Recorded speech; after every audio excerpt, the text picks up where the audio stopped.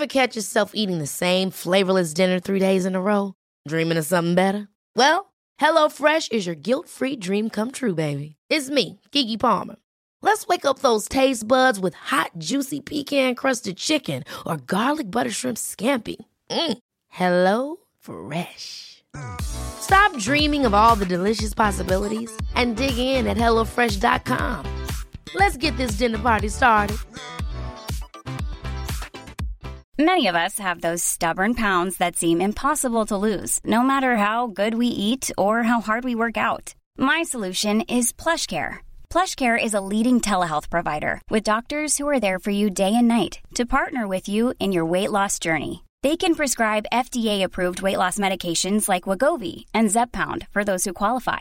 Plus, they accept most insurance plans. To get started, visit plushcare.com/weightloss. That's plushcare.com/weightloss.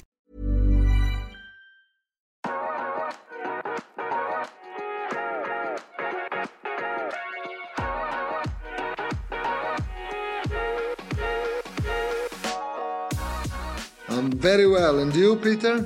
Yeah, I'm really good, thank you. I've been looking forward to this one. I think that there's loads of various different topics we can cover off and touch upon. And yeah, I'm really intrigued by what you've been up to. But before we dive into the crux, let's start with who you are and what you do. I feed people. This is what I do. And by doing this, I manage to create spaces where people can share their food. I've always thought that eating is very important. Food is the most important thing we have in our lives, not only for the physical part of eating, obviously, but also for the implication on social impact, on climate change and everything. But most of all, a shared meal is what has always represented for me the value of our society.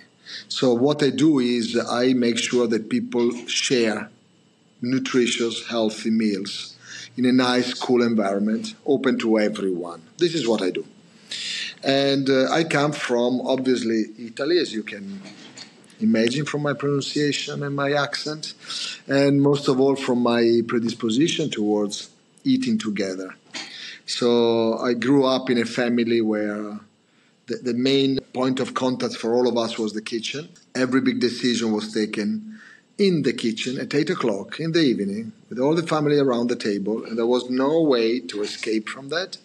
There were beautiful moments and tough moments, obviously, as you can imagine, but it was always the center, the heart of our home. And we were discussing while eating amazingly good food prepared by my mother or by my grandmother. So when you grow up like this, then for you, sharing a meal and talking around the table with your friends is basically the center of your life. And it doesn't mean that you have to talk about food. You talk about everything else, but you talk about it while you're eating or drinking or sharing something with your family and friends. So that's where I come from. Amazing. And your background growing up, food's been a massive part of your journey, but can you maybe walk through some of the inspiration that set you upon this pathway that you're on today? Yes, let's say that my first inspiration was, as probably for most of Italians, all the female part of my family, my mother, my grandmother, and they were always ready to organize for me, help me organize parties at home. And they would cook for, at the beginning when I was young, 10 kids, then it was 20. Then when I reached 15, there were starting being 100. And when I was at the age of 16, 18, I was launching a party of around 500 people. And the good point was that they never said no to me. They would prepare food for 500 people. Because the idea, and it was very smart at the time, at that period, I was born in 66, so you imagine in the 70s and 80s, it was a beautiful moment for society, for development, etc. But it was also quite a tough moment in terms of drugs in Italy. And so my mother used to say, I prefer to have 500 of your friends here at home than not to know where you are. So she would prepare focacciine, panini for everyone. And my parties were always very famous for the fantastic food. So these were my two main inspirations, obviously, the two ladies in my family. Then, from the point of view of business, instead, my father, who used to be an entrepreneur, a very ethical entrepreneur, was my first point of reference. And then along my studies, because I studied first economics So I don't come from food technically. Food is my life and my passion. But I'm not a chef, I'm not a cook. I didn't study gastronomy. I read everything I could possibly read, and I eat and drank so much all along my life that I kind of became quite an expert by consuming things. But I studied economics in Italy and Spain, and then I was lucky enough to win a very important scholarship for my master in Japan, and that's what really changed my life. I went to Japan when I was 27.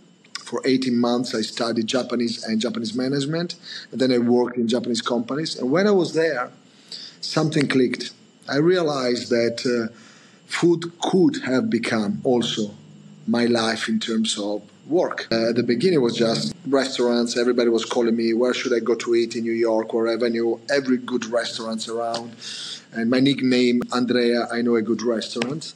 They made fun of me, my friends, and because it was very important. But when I was in Japan, I realized that food was becoming something relevant for our lives in terms of business. And the ESG and the United Nations Sustainable Development Goals were not yet there. They were starting. But I felt it was very important to be relevant in the food industry, obviously. And I started by creating food concepts in Japan. When I say food concepts, it means that I started by helping Italian companies, British companies, European companies to develop their business in Japan. And I realized that it was a very limited scope of work because at the end they were just looking for an importer.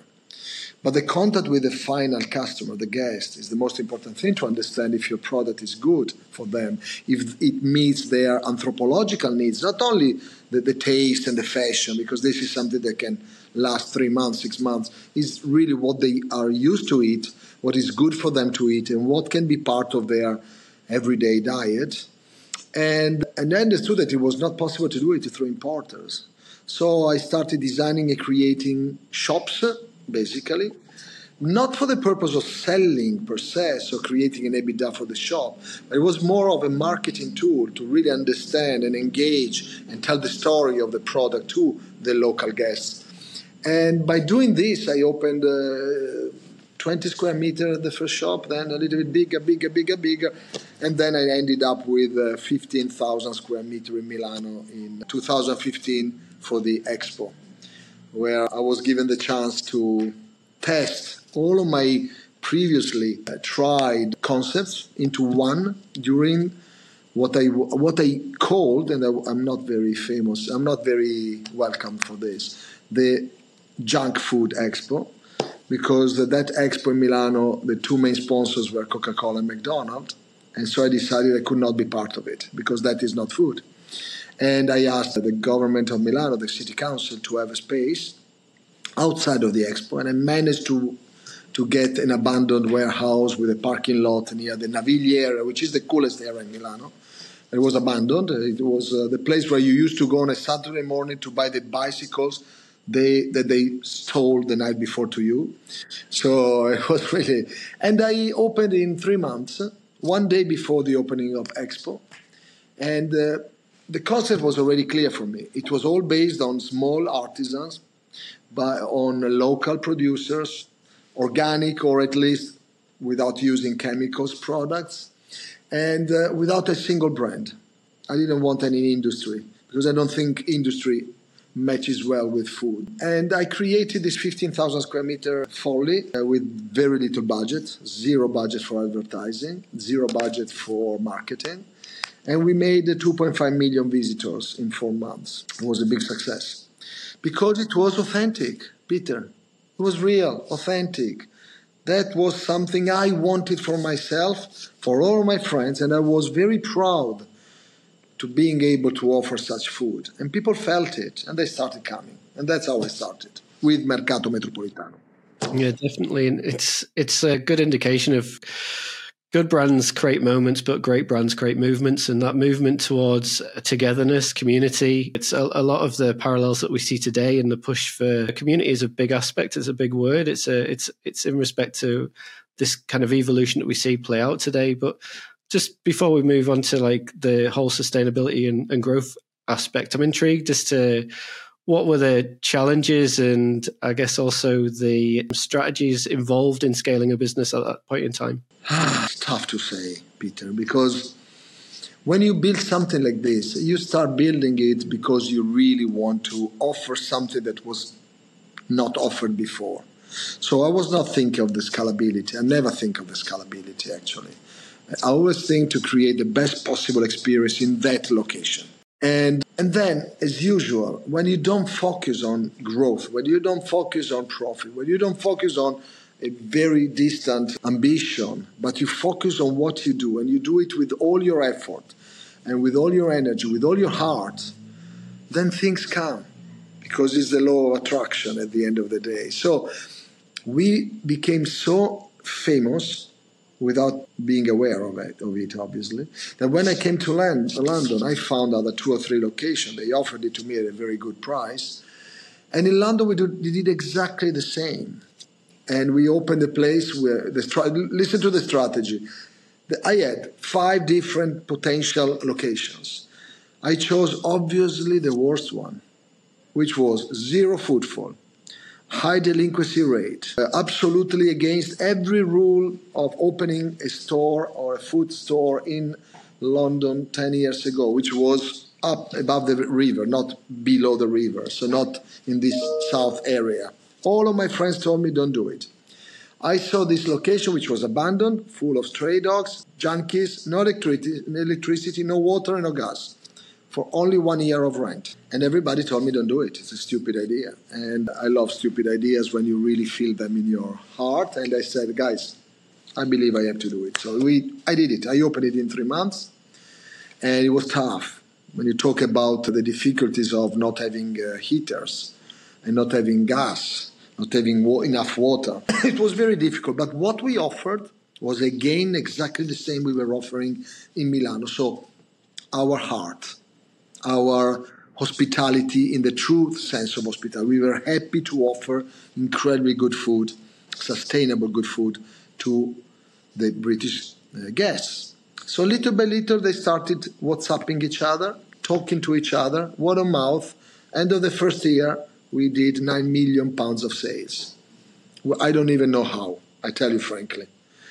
The year after, we did 15, and then 21. Exactly with this, with no strategy, no business plan, just giving the maximum we could in everything we were planning and activating.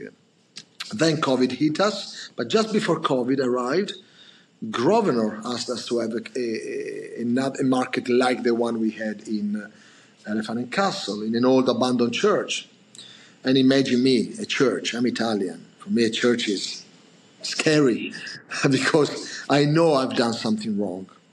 For sure. And when you enter in a church, you have to bend a little bit and pray for forgiveness. Even if you don't know why, you have done something wrong. So when they gave me that space, it took me 2 or 3 months to really analyze it and understand if I could do something without... It was not a church anymore. You can imagine it was they consecrated in 1973. So it was absolutely just a building. But all the images inside are still the one of Jesus. So for me, it was a little bit difficult. Then I realized at the end, I had this dream at the end, one night before I decided. I said, listen, but what am I going to do there? I'm going to share food, bread and wine. That was what my Jesus was doing. So what am I doing wrong? And I'm also engaging with the local community. I'm giving free courses to kids of everything, from guitar, everything. And so I decided to open that room. And then the mayor came with another location in Ilford, and he gave us a grant to open it. So you see, it's a development based on opportunities that are given to us because we are doing a good job. There's not a business plan in front of me. My financial directors are not very happy about it because it depends. It depends on what's happening. In this moment, after Brexit, COVID, and now a war in Ukraine, the most important thing you have to have is flexibility, to be ready for change, not to plan for 10 years. It's impossible now. You can try to define a kind of an idea of strategy, but then you need to be ready to change it every 2 days because you don't know what's going to happen. Yeah, definitely. And also what you're offering. You're offering an experience as well as a community. And when people are attracted to an experience, they sense the authenticity behind that brand. And it's also important at this point in time to be different. I'm 100% with you that people can overplan for scenarios, but the fact is the whole journey of growth, it should be an iterative process. So as you evolve, as you grow, you have a lot of introspection in respect to the whole world around you. You reflect and you see what worked well, what didn't, and you become a little bit more agile in your approach to work. I think in that respect, bearing in mind the old way of working versus what I think is more of the correct modern way of working, what would your advice be to business leaders today that may be a bit overly cautious in their planning process in respect to implementing positive change within communities? But first of all, there's a major factor here, Peter. You need to believe in what you're doing. If you do it for the money, I have no advice for you. I don't know what to tell you. If you do it because you believe in a movement, because you want to change something, in my case, it's the food system and the impact of food into our lives in big cities in particular, then you are driven by something else. And then you put everything you know in it. And what I would suggest to people is do what you believe you like and you believe into. And if instead you do it just for the money, it's absolutely legal. I'm not saying it's not correct, but I have no advice for them because I would not be able to do it. This is not a job for me. This is my life. I enjoy it, every single minute of it. Even if I'm super tired sometimes, I sleep 3 hours per night. But when I walk in my markets and I see people talking to each other, engaging and drinking together without looking at this hostile sometimes tool that is the iPhone or the telephone, any mobile, when it's overused, not per se, obviously. And you see them smiling to each other, trying to engage in conversation while they're eating, then this is the best reward you can have in your life. Yeah, definitely. And it's so refreshing because people's lives are so busy these days, and just the ability to slow down to speed up is an important thing. Like the ability to just acknowledge those around you and spend some time with your loved ones and enjoy the present rather than plan too much for the future. Like the future's going to come whatever, but it's just the ability to slow things down and enjoy the moment, I guess. And then tell me one thing, Peter. Is it true that is slowing down having dinner with your friend? Because what is the alternative? You stay home. You watch something on Netflix alone. You all order food from a guy driving a scooter under the rain. You live alone. You eat alone. You get fat alone. And you get depressed. Is your time well used in that case? Or is it better to engage with other people? Because we are social animals, first of all. So this is something I really think it's important for our society to get together again and use the technology as a tool, not as a mean to achieve something, not as a final result, staying in front of your iPhone eating something alone. I think it's very sad. And I think everybody thinks it's sad.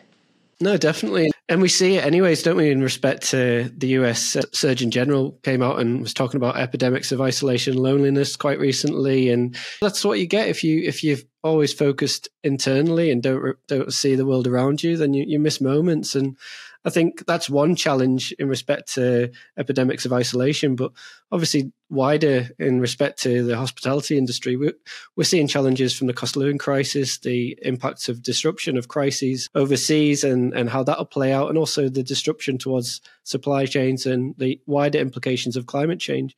I'm interested to understand from the work that you're doing, what initiatives are you developing to address some of these challenges and turn them into opportunities?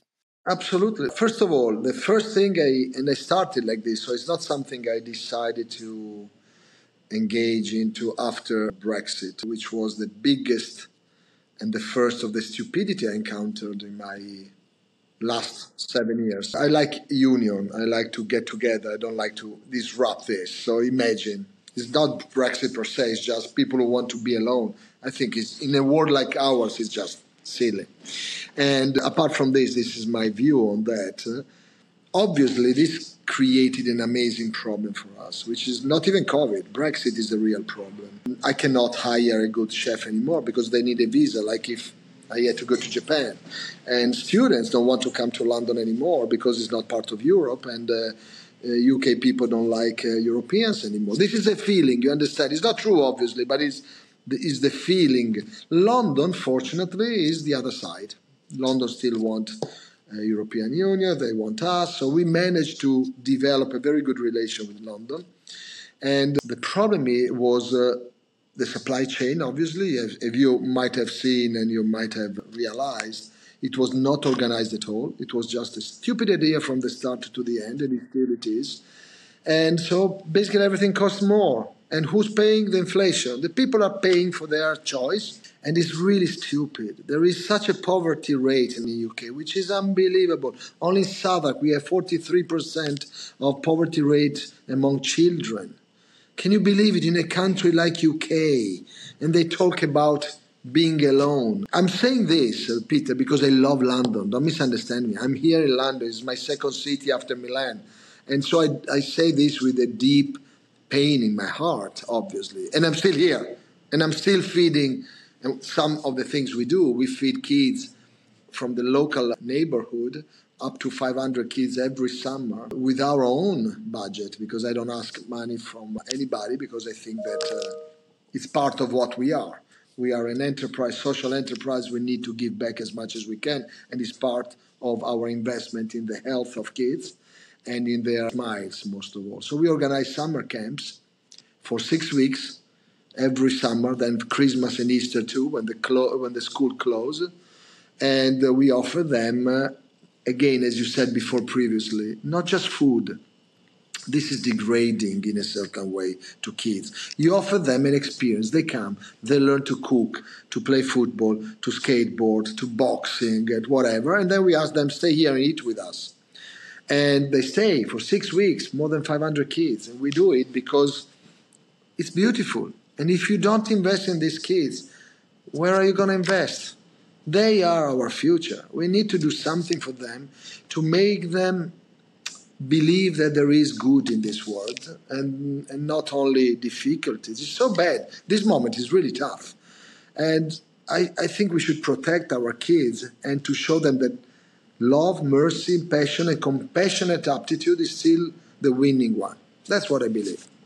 Yeah, definitely. And I think that some of the decisions that we've led to this point at this point in time is very short-termist. It's driven from a very different narrative to what I guess like you and I are used to in respect to a values-based society, and one built on principles and built hope and optimism and a viewpoint of the future. We see it today. Like it's crazy what's happening in the UK, and it's kind of a reflection of America not too many moons ago. And it doesn't have to be this way. Like there's no point diving into the depths of the narratives that wants to divide people. For me, it's about showing optimism and showing the world what's possible. And when you can bring people together, be it around a table or just in a conversation, and able to galvanize movements for change. And that's the positive aspect that I see today. Like I feel and I look around the UK and I'm like, it's changing, and it's changing because we've had that pain, we're reflecting and we're ready to progress. And it's it's got to be interesting the next couple of months. And we've got a general election probably in the next 6 months. Oh my God, yes. But I just read about a return of an old guy came back as as a Minister of Interior Affairs, who we thought disappeared from the political scene. The political scene is back now in London too. So what I'm a little bit disappointed is that I see in London, in UK, what I've been experiencing in Italy for the last 40 years. But that's why I'm in London. Because in Italy, our political problems are very common and it's normal. We changed, I don't know how many governments in the last 10 years. And I always believed the UK was a much more kind of mature democracy and then it's absolutely worse than any other country now. But USA is the same. I don't think it's a problem of UK. It's a problem of the political parties all over the world. I think it's very depressing. The level of their ethical and moral level of thinking is incredibly low. And I'm embarrassed by this. Yeah, I think it is an evident challenge throughout the world. We see when you segregate people and people go into their little isolated worlds, then it's very easy to drive in things like pseudo-populism, polarization, post-truth. But then the opposite to that is when you do initiatives like yourself and draw people together, show them the power of community, then like things will change. And I do feel optimistic in respect to the future, because sometimes you need to go through periods of challenge to really get to periods of progress. I'm very optimistic, Peter. I tell you frankly, I don't think people have changed that much. They are now obviously facing different times from, as you said, our time. But at the end of the day, they live in their moment and they will find their way to adapt. Maybe we are a little bit, I'm old in that case, so for me it's more difficult. But at the end of the day, if you really think about this and you focus on what is important to everyone, is to have 3 meals per day. 3 meals per day is what make people be happy, healthy, and smarter, and create also social life. So at the end of the day, people need the same things, maybe in different ways, but they still need it. And we are the proof of this. In this technological world where mental illness is the issue and people don't want to work, want to work from home, etc., etc., etc., we are growing 20% year on year. People come, enjoy, the food is amazing, the price is right, because don't forget, I work for the development goals, so it means that food needs to be accessible. So our prices are incredibly low in comparison to the quality we give. And then there is this sense of, and we come back to the other aspect you were asking before, to the localization. The meaning of the right to food, which was explained in the covenants after the Declaration of Human Rights, explained very carefully and very precisely what adequate food meant. And it meant accessible food, nutritious food, and food compatible with local cultures. If you do not have these 3 pillars, then it cannot be considered food. It's something that is a commodity sold for other purposes. So the fact that we try to localize it as much as we could also helped me, for instance, in Brexit. You see that this is also part of our project. We are not an Italian market which goes around the world selling Italian food, because I don't believe in this, I don't like it, and I don't think it's even smart. What we are is a community hub, sustainable community hub, that finds a location in every city, possibly in every capital of the world, and integrates with the local community, with the local farmer, with the local stakeholders, and create a unique offer for the guests of that area. So we have, of course, some Italians because they live here, and we know that Italian food is the most eaten in the world, is the most appreciated because it's easy, it's natural. You give a pizza, unless you have some medical problems, some celiac problem, everybody loves pizza. If you are 6 or you are 85. Pasta, it's very easy, simple. And then now you have the ramen also, the Japanese one, which is booming a lot. So if you put all of the best possible kitchens that you find in London for this, is magnificent. We have the best food now in the world. If I think when I came here in the 80s, it was tough for an Italian to be in London. You had fantastic fish and chips, fantastic pies, but that was it. The diversity of the food was very limited. And now you come to London and you eat the best Lebanese, the best Irish, the best Israeli, the best Syrian, the best Italian.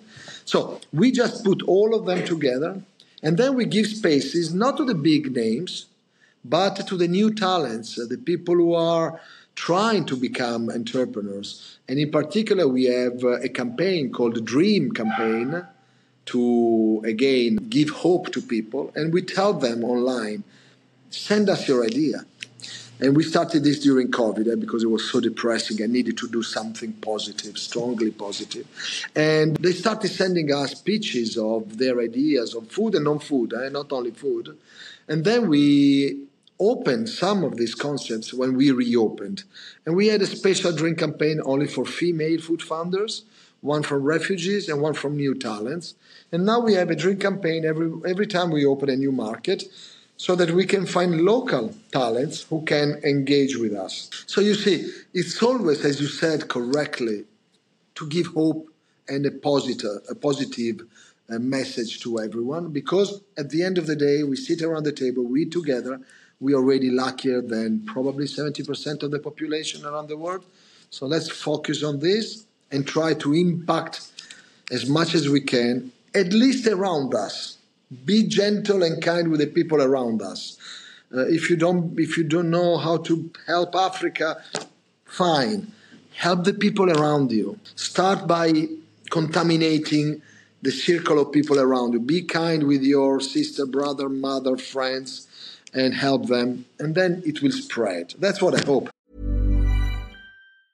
Mom deserves the best, and there's no better place to shop for Mother's Day than Whole Foods Market. They're your destination for unbeatable savings, from premium gifts to show-stopping flowers and irresistible desserts. Start by saving 33% with Prime on all body care and candles. Then get a 15-stem bunch of tulips for just $9.99 each with Prime. Round out Mom's menu with festive rosé, irresistible berry chantilly cake, and more special treats. Come celebrate Mother's Day at Whole Foods Market. Hiring for your small business? If you're not looking for professionals on LinkedIn, you're looking in the wrong place. That's like looking for your car keys in a fish tank. LinkedIn helps you hire professionals you can't find anywhere else, even those who aren't actively searching for a new job but might be open to the perfect role. In a given month, over 70% of LinkedIn users don't even visit other leading job sites. So start looking in the right place. With LinkedIn, you can hire professionals like a professional. Post your free job on linkedin.com/people today. When you're ready to pop the question, the last thing you want to do is second-guess the ring. At BlueNile.com, you can design a one-of-a-kind ring with the ease and convenience of shopping online. Choose your diamond and setting. When you find the one, you'll get it delivered right to your door. Go to BlueNile.com and use promo code LISTEN to get $50 off your purchase of $500 or more. That's code LISTEN at BlueNile.com for $50 off your purchase. BlueNile.com, code LISTEN. Everyone knows therapy is great for solving problems, but getting therapy has its own problems too, like finding the right therapist, fitting into their schedule, and of course, the cost. Well, BetterHelp can solve those problems. It's totally online and built around your schedule. It's surprisingly affordable too. Connect with a credentialed therapist by phone, video, or online chat, all from the comfort of your home. Visit BetterHelp.com to learn more and save 10% on your first month. That's BetterHelp, H-E-L-P. Yeah, definitely. So that concept of start small to grow big. And if you do start out, I think sometimes the world's most pressing problems just seem a little bit astronomical in respect to size and grandeur and how it would take to cut those down. But yeah, you start small to grow big. You make those local impacts and grow nationally, then grow internationally, and then grow global partnerships. And it's a slow, gradual process, but it's that whole commitment thing. Like, there's often that analogy in respect to people overestimate what they can achieve in 1 year and underestimate what they can achieve in 10. If you're willing to go on that journey and willing to like embrace change, then there's loads of opportunities ahead. And back to what you were saying about going into certain areas and very much localizing your experience, like that's the beauty of diversity. When you said before about it comes from the heart, like when people are able to articulate and share and cook some of their meals that they grew up with, it brings a new flavor to the whole experience. And I think that's a wonderful thing. I have heard you talk previously about how you mentioned that food will define our future. So I want to kind of touch upon that because I remember that being quite interesting. Listen, I believe that the future is in the hands of the small people, the small entrepreneurs, the small farmers. I don't believe in the industry.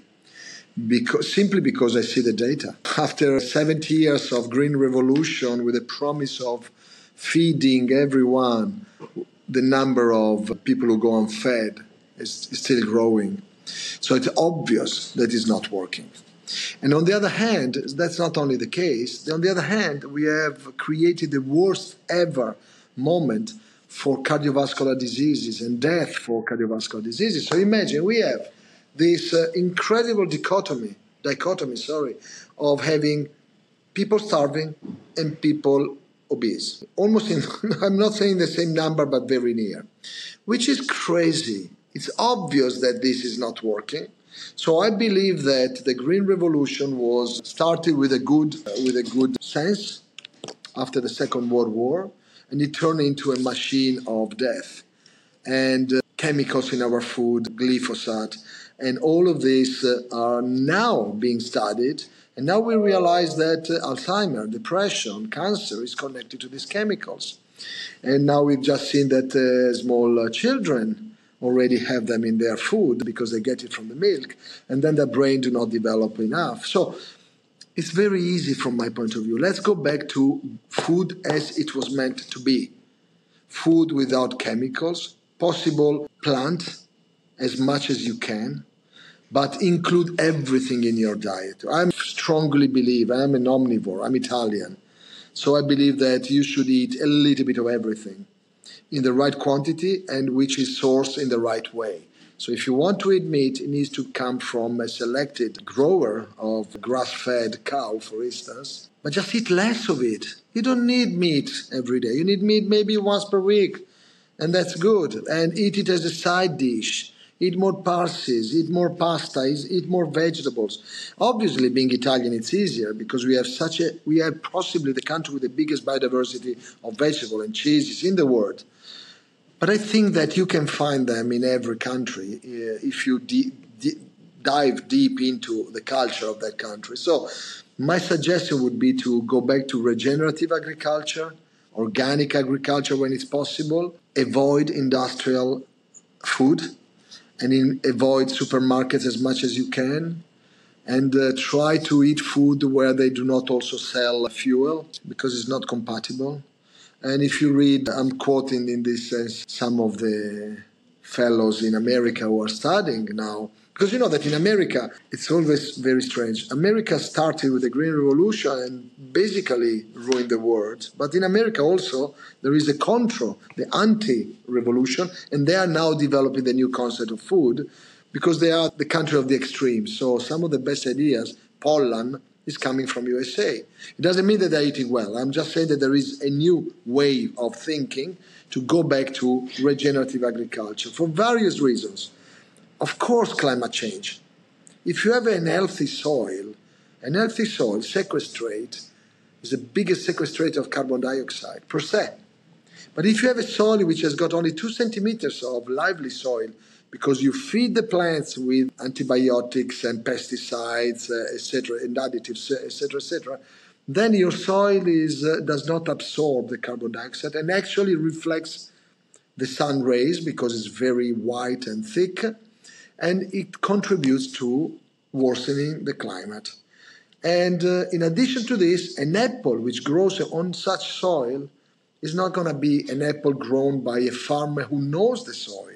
So we are losing the knowledge of the people who are in contact with soil. And the third bad outcome is that you're delivering an apple or a fruit to a kid, a fruit which is full of chemicals. So you are impacting their health and their capacity to grow in a healthy way. So imagine how food is important for all of us. So you need to understand that food is all of this and more. It's a social enabler. So I realized in my life that when I put together around the table friends from a Muslim country, Indian country, Japanese country, wherever, and they have different aptitudes toward food, for religious reasons, for health reasons, whatever. And you know how to prepare a food which is good for everyone or differentiate it for all of the people, everybody's happy. Around the table, everybody's happy. So Mercato was born also because imagine, you and your friends, you have a group of friends, 10 of you. One is celiac, one is allergic to shrimp, the other one doesn't eat cow, doesn't eat pig, doesn't drink alcohol, whatever. One is vegan, the other one is vegetarian. And you want to go out all together. Where do you go? You go to Mercato.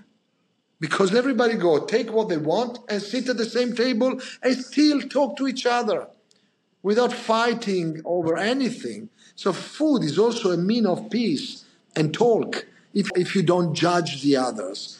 And I think to be tolerant is a very important aspect of what we give in our markets. Tolerance is very important in these moments.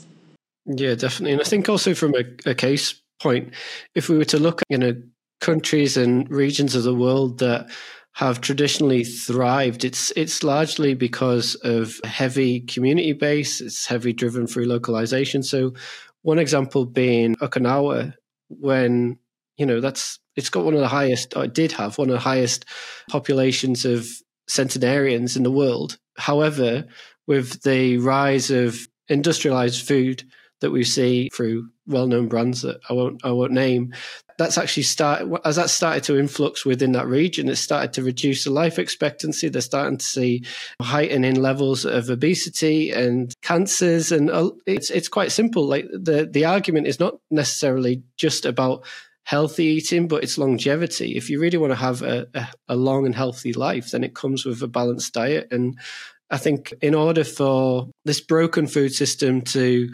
really have more of an active role in the wider global change that we see take place today, it's ultimately about, I guess, like the question is, what can politicians and business leaders do to grasp the scope of our broken system? Oh, I have a suggestion. They should just leave, because they have no idea. They have no interest in the health of people. They're only interested in getting votes. And it's embarrassing and depressing. As you said, Okinawa, one of the blue zone of the world. Another one is Sardinia. So where you have another one is in Greece, etc., where you have a direct contact with agriculture, with fishery, and the people live of what they grow, basically, in a beautiful environment which is not contaminated by pollution. They live longer. Longevity is a very important aspect, which is directly connected with cardiovascular diseases and even more. So there is now, it's a clear direct connection between what you eat and your health and how long you live. There are other aspects, of course, but food is the main medicine. We forgot about it. We are treating food as a commodity. You buy a snack because you are hungry. It's not. Snack is just bad for you. It's bad fuel for your body. So you should really think that food is the base of your DNA. It becomes part. What you eat becomes part of you. It's not a t-shirt that you put on and you take off in the evening. It becomes part of who you are. And little by little, if you contaminate your body with, for instance, white flour bread in supermarkets for 30 years, then of course you become weak.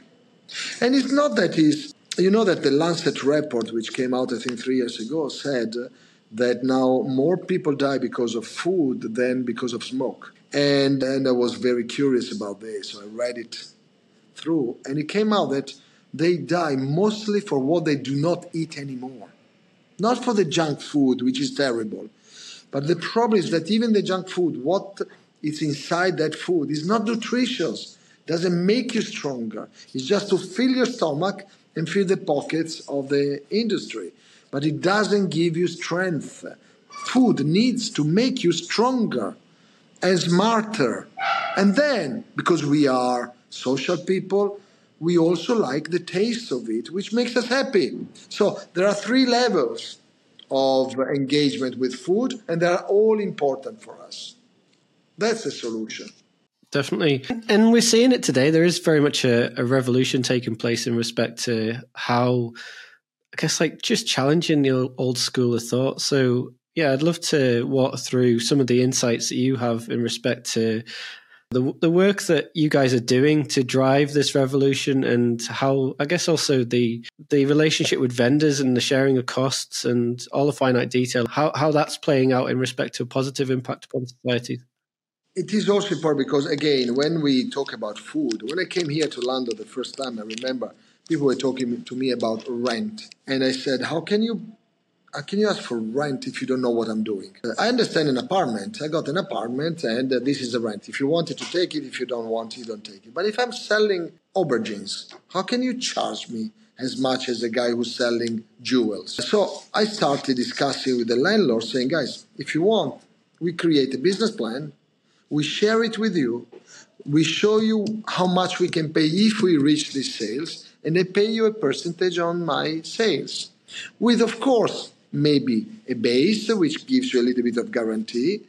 But then if you want the base, I'm going to have a roof. If I make more money, you don't get them. So it's up to you.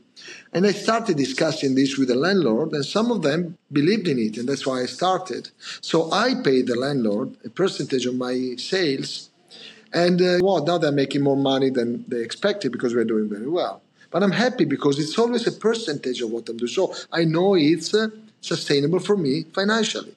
On the other hand, I asked to my people, the trading partners, the TP we call them, to share with me their sales. So every till, everything they do is owned by me because we control the tills. We help them manage the money because some of them are really at the beginning, so they don't know how much the tax is. Sometimes they don't know that the business rate exists. They don't know a lot of things. So we help them, and they pay us a percentage on the sales. If they are not doing well, we are not doing well. So we are really forced to help them drive their sales. So that's why we have teams that are on the only on community development, only on sustainable development. And then we have the sales, the marketing, the chefs, the operation, who will help our trading partners thrive. Because if they thrive, I thrive, and the landlord is happy. 3 people, 3 groups, 3 stakeholders happy. If only one is happy and the other 2 are not, it's not a sustainable business. That's what I keep on telling to each of my stakeholders. Yeah, definitely. It's about collaboration and this kind of community-orientated food. I'd love to just dive into a little bit more in respect to the efforts you're making towards, I guess, like food and social inclusiveness and your overarching dedication to community and social impact. Yes, as I told you, what we created was this dream campaign. So we engage with local talents. I call them talents, or wannabe entrepreneurs, cooks, or creative people. And we want them to come to engage with our guests. We have an amazing number of guests every year. We have more than 5-6 million people coming through our doors, only one market. And we organize with some of them, for instance, the refugees, period of time in which they don't pay anything. We incubate them, basically. We help them to develop their recipes, their food, their capacity to sell the food, to manage the stocks, etc. And for the first 3 months, they don't pay rent, they don't pay anything. It's all on us. But in that way, we help them understand the business. Some of them will succeed. We have one guy from Uzbekistan. Now he has 7 stores around London, and he started with us. I'm so happy about this. And we had for a period, because we were cooperating also with the city council, city council group of people and charities to help, for instance, last time 2 wonderful guys, a husband and wife from the Himalayan mountains who were homeless in London. Turn taught them how to cook. Turn is the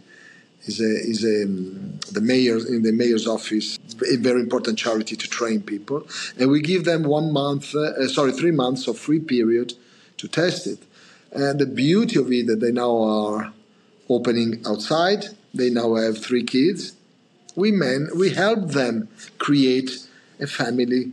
So you see, food is a vehicle, is a mean to tell your story, first of all, if you come from another country. And the people who live in London can understand another culture by eating their food and engage with these people, listen to their stories. It's beautiful for both parts. It's beautiful for the people living in London. It's beautiful for the people who are trying to become part of this society because they can tell their stories. And for us, it's beautiful because I can offer the biggest diversity of food, which is made with heart, not with only techniques. Is made by people who believe in what they do. So there are some of them, Peter, that will never reach the minimum sales I need for them to stay. But they are such beautiful people, and they are always happy when they work, and they are feeding their families that I don't care. I subsidize this maybe with the wine corner, which is selling more wine. So you see, we are not here for the purpose of making the maximum profit, because this is so stupid. We are here to make the maximum number of smiles, and guess what? If you concentrate on that, also your sales go well and your profit are better than the others. But then you reinvest them to feed more kids. So it's how you use the money that is important, not if you make or not money. Yeah, definitely. And it's that drive for impact, I guess. Like it's the ability to impact people's lives. And when you're able to kind of share that positivity and share that kind of community and share that experience, then yeah, like it has that radiator effect that it just emanates upon others and impacts upon a wider group of society. And that's how positive movements start. It starts from within and emanates out. And that's the beauty of what you're doing. I guess like one of the things I want to touch on in respect to sustainability is, yeah, like how do you go about incorporating within both your core values and I guess also your operations, ESGs, and what that means to you in a wider context? Peter, I believe strongly that a company without an ESG strategy is not going to exist in the next 5 to 10 years. It's not something you might do. I think it's absolutely mandatory. So before ESG became an issue, I was already applying the United Nations Sustainable Development Goals. From the first social impact report that we wrote in 2016, it was clear to us that that was our purpose. So to put the people at the center, and then the planet immediately afterwards, and then all the rest. And if you start up your company like this, and you believe that 50% of my business is based on this, then you don't even have to discuss about this. So in the line, how I integrated it, first of all, I'm the only sustainable food market in the world who has a certification of ESG, for real, not just talking about becoming in 2030. We already are there. Second, in my organization, my CFO sits next to my Chief Sustainable Officer and Chief Community Officer. It's not that they depend or they are below. They are the same level. They have the same importance. If I do not have a good community strategy or community activities, it will impact directly on our sales in addition to our values, obviously. So it's not only a matter of being good. It's actually much more efficient and much more, it optimizes your sales also when you have such a strategy. So it's not a matter of believing it or not. If you don't believe in it, you will be out of this business of the world of industry in the next 10 years, because this is the way to go and we're just at the beginning. And actually it's better. Everybody in the trading partners, they realize that inside Mercato they make much more money because people come and they're happy. And so everybody's complying with what we ask them to comply with. It's not so difficult. Yeah, definitely. It's people don't buy what you do; they buy why you do it. And if you've got more of a clear purpose, and it's not something that's like sticks on a wall or a little CSR exercise that's a report. It's actually the very lifeblood of your organization, what you stand for and represent. And when you're able to articulate that to both the people that work within your internal cultures to wider the communities that you serve, then yeah, that movement for change, like people naturally gravitate towards people that stand for something more than profit. Profit's just a byproduct of purpose. And it's a byproduct. It's needed because you have to pay, as we pay, the London salary wage, the London wage, for instance. So that's also an important factor. We need to make enough money to pay our people the right amount of money to live in London. If not, you are an hypocrite, because if you want to create community and you don't start with the people working with you, it's not fair. So we need the profit, but it's how you use it, obviously, that is important. So sustainability, it's obviously you can be stronger in one side or the other of the ESG. So we are very strong in social, obviously. Governance, we are getting there. In environment, well, sometimes it's difficult for us because we recover abandoned building where the heating is absolutely a nightmare. So maybe we are not strong there. But on the other hand, we are recovering old buildings. We are not rebuilding. So the cost of keeping a space is incredible for the communities. Is very cheap. So you have to understand where you want to position yourself, how you want to behave. And again, how do you want to treat the people next to you? Because if you want to give them food that you would not eat just for the sake of profit, you should be ashamed of yourself. Everything we serve here, I eat it and I love it. Looking at like the future, what's the wider mission, and how do you think that you can continue to drive positive change within not just the food industry, but like wider society? We mentioned earlier on about some of the challenges that we face, but equally this change movement that you're on. How do you think that can continue to emanate positivity and continue to emanate positive change within the world that we inhabit today? So the only way is by keep on doing what we do and being who we are, and not letting us be contaminated by new developments or growth. I don't like this word very much. I like the word development more than growth. So now we are expanding because I receive on a weekly basis probably 10 to 15 requests from city mayors, landlords all around the world. I just came back from Japan, who want to do something similar to Mercato, similar to our movement, and they need us because we are the only one who truly comply with this ESG. The others talk about it and then they sell junk food or drinks which are not healthy. We just don't. It's very simple. We don't allow plastic, etc., etc. We don't write a lot about it in our markets. Actually, it's the opposite.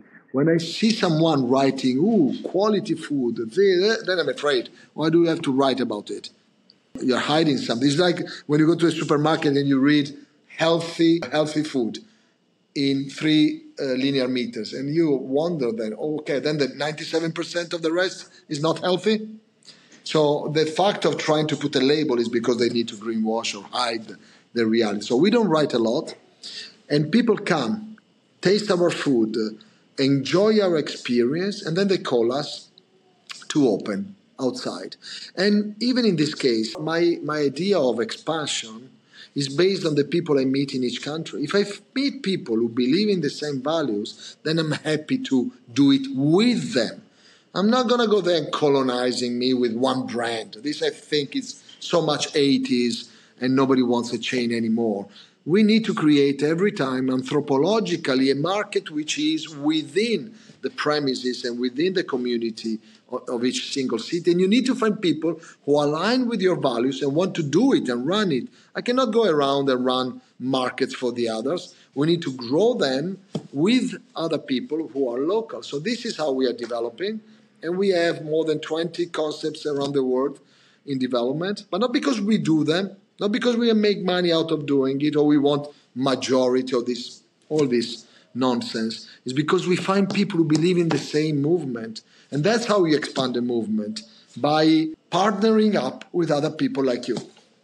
Yeah, like looking at the UK, for example, we talked at the beginning about some of the challenges that we see from an economic stance. Debt as a percentage of GDP is like touching upon 100%, which is absolutely ridiculous. There's been zero growth in Q3. There's, like the cost of living crisis is on the increase.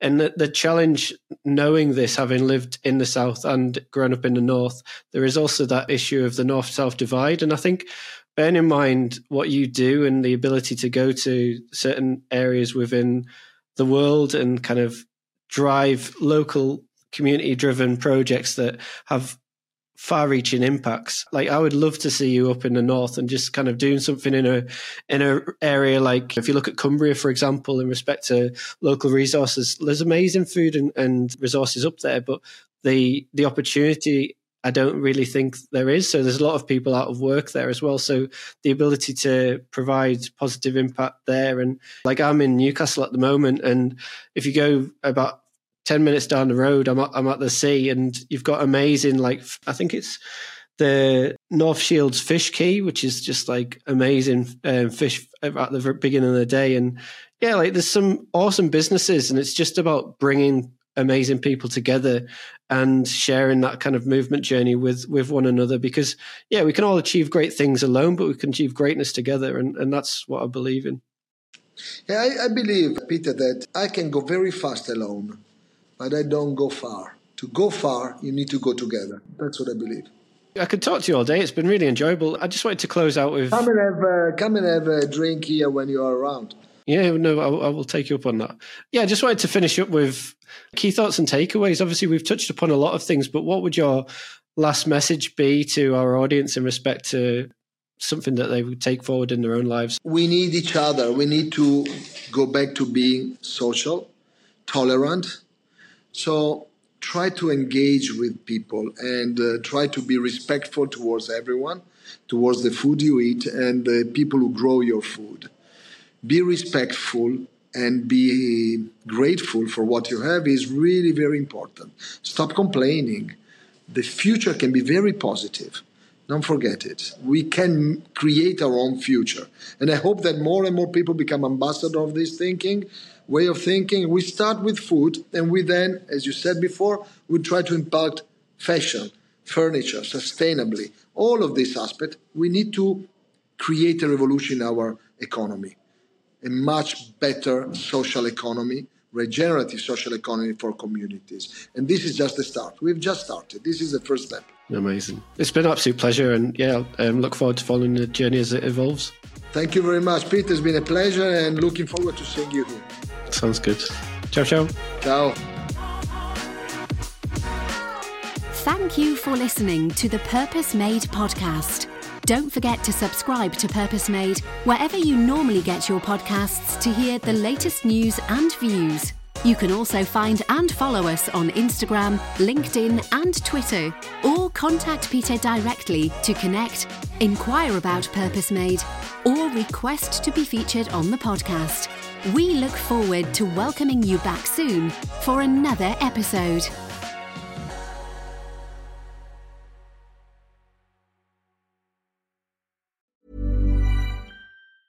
Mom deserves the best, and there's no better place to shop for Mother's Day than Whole Foods Market. They're your destination for unbeatable savings, from premium gifts to show-stopping flowers and irresistible desserts. Start by saving 33% with Prime on all body care and candles. Then get a 15-stem bunch of tulips for just $9.99 each with Prime. Round out Mom's menu with festive rosé, irresistible berry chantilly cake, and more special treats. Come celebrate Mother's Day at Whole Foods Market.